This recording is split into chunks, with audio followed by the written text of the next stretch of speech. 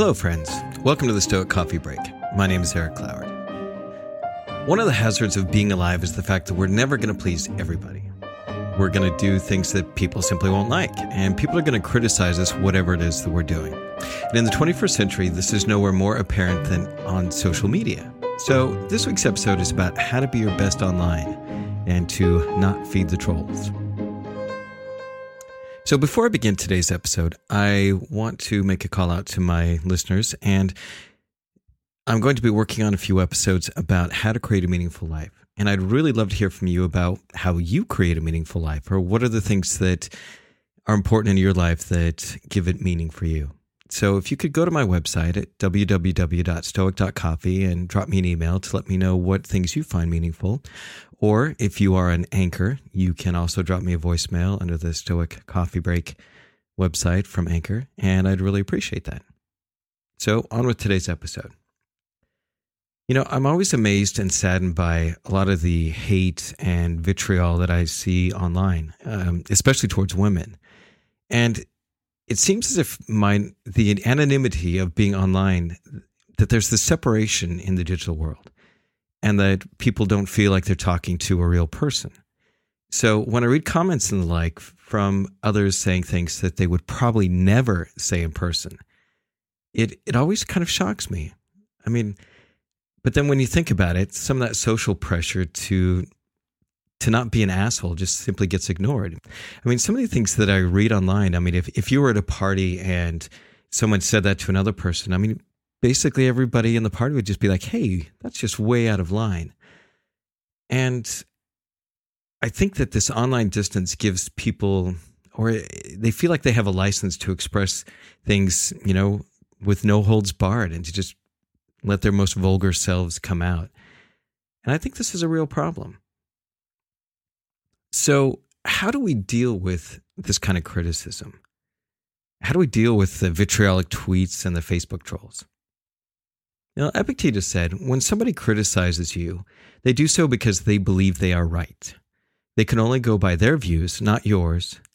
If their views are wrong, then it is they who will suffer the consequences. Keeping this in mind, treat your critics with compassion. When you are tempted to get back at them, remind yourself, they did what seemed to them to be the right thing to do. And what Epictetus is reminding us here is that someone else's opinion is just that, their opinion. And their opinion has very little to do with you, but it says a lot about them. What they are expressing is their view of the world, and often if they don't have anything to truly criticize other than the fact that they don't like your point of view, it often shows that they're just insecure about themselves. And they don't like the facts presented because it threatens that worldview. And I see this in a lot of political areas. And in politics, people will generally adopt an us versus them mentality, where anything that doesn't come from their team is wrong. And often all they can do when it comes down to, you know, disagreeing with somebody is just threaten or throw out insults at the author, because they don't have any real counter arguments to offer up. So the next thing that Epictetus advises us is to have compassion for our critics. And why is that? I mean, why should we be compassionate towards somebody who says, you know, mean and cruel and all kinds of vulgar things to us? Well, because they're the ones that are suffering if their views are wrong.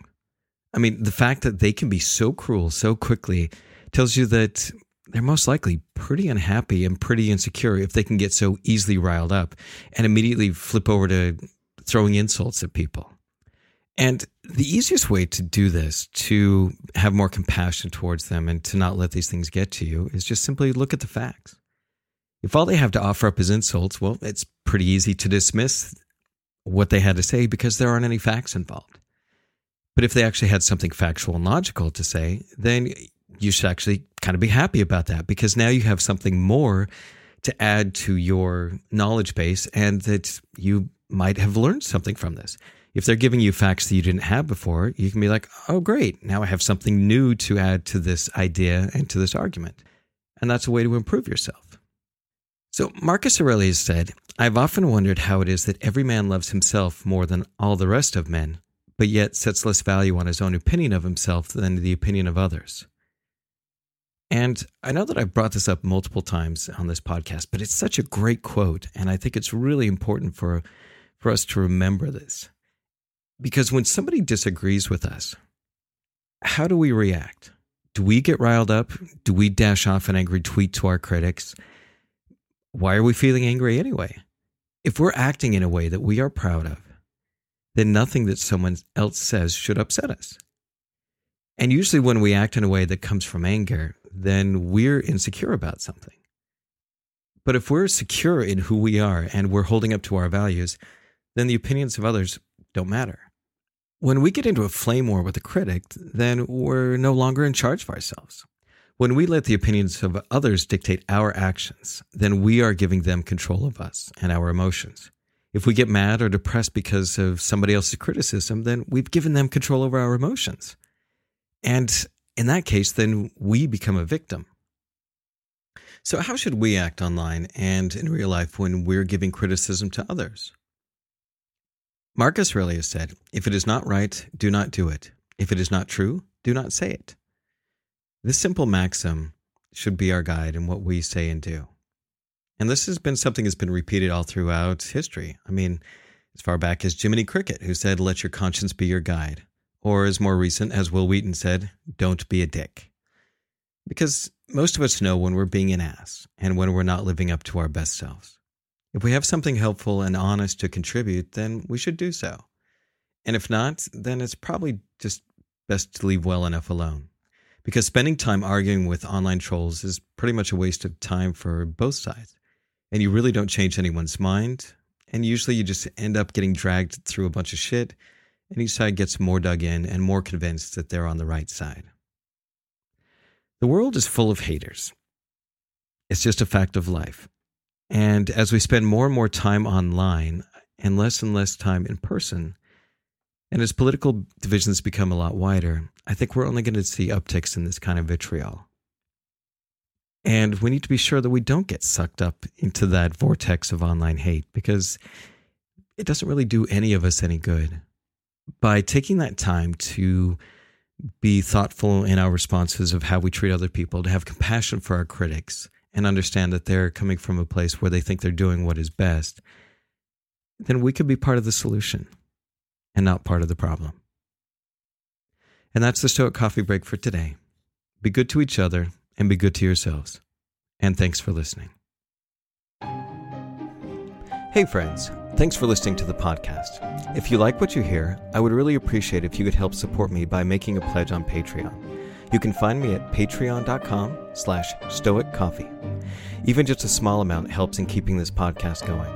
Also, head on over to my website at www.stoic.coffee and sign up for our weekly newsletter. And lastly, if you know of someone that might like or could benefit from this podcast, please share it with them. Word of mouth is one of the best ways to help this podcast grow. Thanks again for listening.